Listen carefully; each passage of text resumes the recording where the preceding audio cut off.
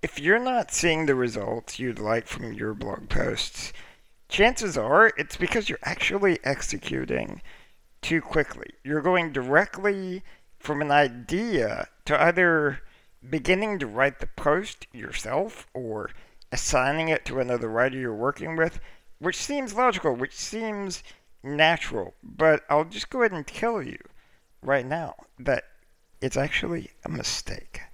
When it comes to content, the biggest difference between amateurs and the real pros is how much time they spend planning before they begin to create. And to illustrate that for you, I'm going to walk you through exactly how we plan all of our posts at Smart Blogger and give you our template so you can use it yourself. And I think you'll see dramatically better results from your blog posts.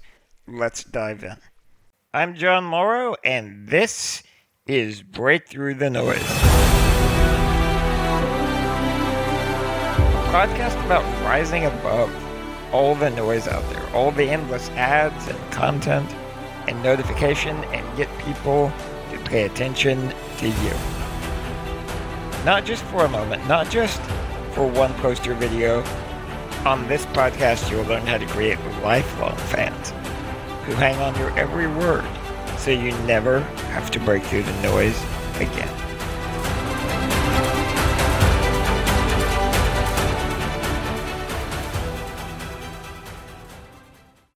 Alright, so the document I want to walk you through today is called a content brief. And what it is a 1 to 2 page planning document for every post that you're going to publish. If you are a blogger, you should have one of these for every post. If you're a business who's assigning work to writers, you should have one of these for every post. And the same going the other way. If you're a freelancer, you should also have one of these for every post, because this actually forms the basis of talking about what your post is hoping to achieve and what kind of content is expected. It's an agreement either between a writer and a business, or if you're a blogger, it's really an agreement or some foresight into what you're trying to achieve and writing the post deliberately to achieve that objective. Now, I realize that's a little abstract, so to make this a little more clear, as a part of this lesson and the lesson notes, I've included links to both the content brief template that we use, as well as an example of that content brief all filled out, so you can see exactly what this looks like in the real world. In our case, this content brief is built around search engine traffic. If I were doing a content brief focused on social traffic, it would be a little bit different, but every post we publish on Smart Blogger is geared toward getting search engine traffic for the site, increasing it week after week after week after week. All right? And that's really one crucial distinction just going into this. Knowing what you want to achieve with your post is by far the first most important step that you'll take. A lot of people, they write a post and they publish it just having this vague hope that it'll get traffic, where what the pros do is they'll say, I'm writing this post to rank for this keyword, or I'm writing this post to get 1,000 shares on Facebook, or I'm writing this post to pick up 100 links, or to get linked to by news sources, or whatever the case may be. There's an objective and there's a clear success criteria for the post. If it achieves that objective, then it was a good post. If it doesn't, then it wasn't. It makes the whole content process a lot more objective and analytical and clear about exactly what you're trying to do. And this particular content template is designed to help our posts rank in the search engines. So what I'm going to do here is I'm going to walk through some of the different pieces of this. I'm not going to go through every piece of it in great detail. because it would take hours. And we go through it fully in our courses, like our content marketing certification is a great place to go if you want to learn more about this. And I'll talk about that a little bit more at the end and why that's helpful as well. So, on the content brief, the first field you want to fill out is the primary keyword. If your goal is to rank in the search engines, what is the most important keyword that you want to rank for? It's a simple question, and a lot of people never think about this. And they also never think about whether it's possible for their website to rank for that keyword. For Smart Blogger, the answer is almost always yes, because we've been around for so long and accumulated so much authority that we can rank for almost anything. But when a site is new, when I start a new site, when I'm working with a client that or a student that has a new site, the answer is usually no. If it's a difficult keyword, a competitive keyword, and you're competing against lots of other businesses, a lot of times you have to find the keyword that attracts the audience you're looking for, but doesn't have such strong competition. All right, we could spend a whole nother episode talking about how to know whether your website is capable of ranking for a keyword. But knowing that and also putting that keyword here as your objective is your first step. After that, the next most important section is the search intent. So this is a new industry term that has come out of the SEO space that basically means when someone types into Google a keyword, what are they hoping to achieve? What is their intention? Is their intention to buy something? So if someone types in where to get the best deal on Nike shoes, chances are they want to buy Nike shoes, right? On the other hand, if they type in how to run a marathon, chances are they're probably not looking for Nike shoes. They're looking for information about how to run a marathon, and they're probably a beginner at how to run a marathon. Okay? So the reality is there are a lot of different search intents, but at the very least you need to know, is this educational? Is this sort of a shopping intent? Are they looking for a definition for a word? There are lots of different things they could be looking for, and you need to note that down. The way that you can tell this is actually fairly simple. Just Google the keyword yourself and look at the type of content that comes up on page 1. Whatever's coming up on Google on page 1 is usually satisfying, almost always going to be satisfying the intent, or in some cases there are even multiple search intents, and you can note which one you want to follow. If you want to learn more about search intents, Google SEO search intent. You'll learn a lot about it. It's a new cutting edge thing, and it matters quite a bit. The next one is competition. In many cases, this is the most important part of the content brief, in my opinion, because it guides so much else. Most people don't think of their content as being in competition. They think of their content as, I'm teaching what I know to my audience. The reality is that's not the situation you're in. Your audience is having to choose between you and your other competitors in search. Google is also having to choose between you and hundreds or thousands of other articles on the same topic.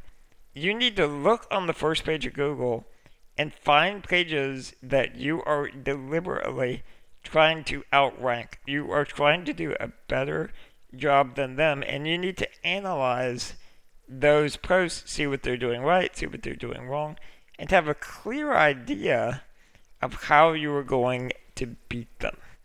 At its core, this is what SEO is all about, is beating your competition for that front page real estate on Google. To beat your competition, you have to know who the competition is.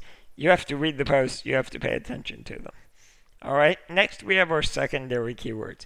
This is not nearly as important as the primary keyword, but if you do a Google search, you'll notice there are related keywords that Google recommends. They'll also have a section called People Also Ask. That's Google telling you related keywords that they actually probably want you to talk about in your article. Almost always you'll see the posts that are ranking on page 1 for a primary keyword are also talking about those related keywords and also answering the questions in the People Also Ask section. In many ways, Google tells you exactly what they expect to be in your article, and you need to list out those keywords there in the secondary keywords box. Next is word count, and this goes back to the competition. Once upon a time, being longer was always better. You wanted to be the longest article, the most detailed, comprehensive article. These days, that's no longer true. There are some cases where the shortest article wins. There are many cases, though, where your best bet when you're first starting out for competing for a particular term is to actually look at the average word count of your competitors and aim somewhere in there. So if your competitors are all 2,000 words, you should probably aim to be about 2,000 words. Being drastically longer or shorter is a risky thing to do. So in general, you just take the articles from your competitors, you copy and paste them into a word count tool. There are free tools online, or you can use something like Google Docs or Microsoft Word, okay? And you see how many words there are. This is a step we follow for every single post we publish at SmartBlogger. From there, you have the differentiator, and this, again, could be a whole nother podcast episode. I've written a few articles about this on SmartBlogger, but the idea is you need to have an idea of how you're going to stand out. In my opinion, there are 5 ways to stand out, and I list them here as differentiators. They're the 5 Ds, okay? Drama, distinction, detail, design, and data. So you can probably get some idea about what these different differentiators are. Data is having statistics and data that make people want to reference your content. Design is having a really cool looking design for your content. Drama is making people feel emotion when they go through your content, usually through storytelling. Okay, so there are all of these different ways to make your content stand out, and you need to pre-plan which one you think is going to give you the biggest edge, and then focus on that when you are creating your content or assigning it out to a writer. Lastly, we have things like your headline and your outline. Now, if you're a business, you might be said, "What, John, are you telling me I should tell my writer what the headline should be? Or I should outline the post for the writer? Isn't that their responsibility?" The answer is no, not if you want your content to rank. If you want your content to rank, someone needs to go through and analyze the competition, think about all of these factors, and then design the headline and an outline that beats the competition and also gives Google what it's looking for. It's not as simple as just creating a good piece of content. It's not as simple as just someone writing down a few quick tips. It's about deliberately beating people who are also trying to create good content. The only way a writer will be able to do that for you is if they've been very well trained in SEO. And the number of writers out there on writing job boards who could fill out one of these content briefs correctly is very, very slim. And that's why so many businesses struggle to get good results.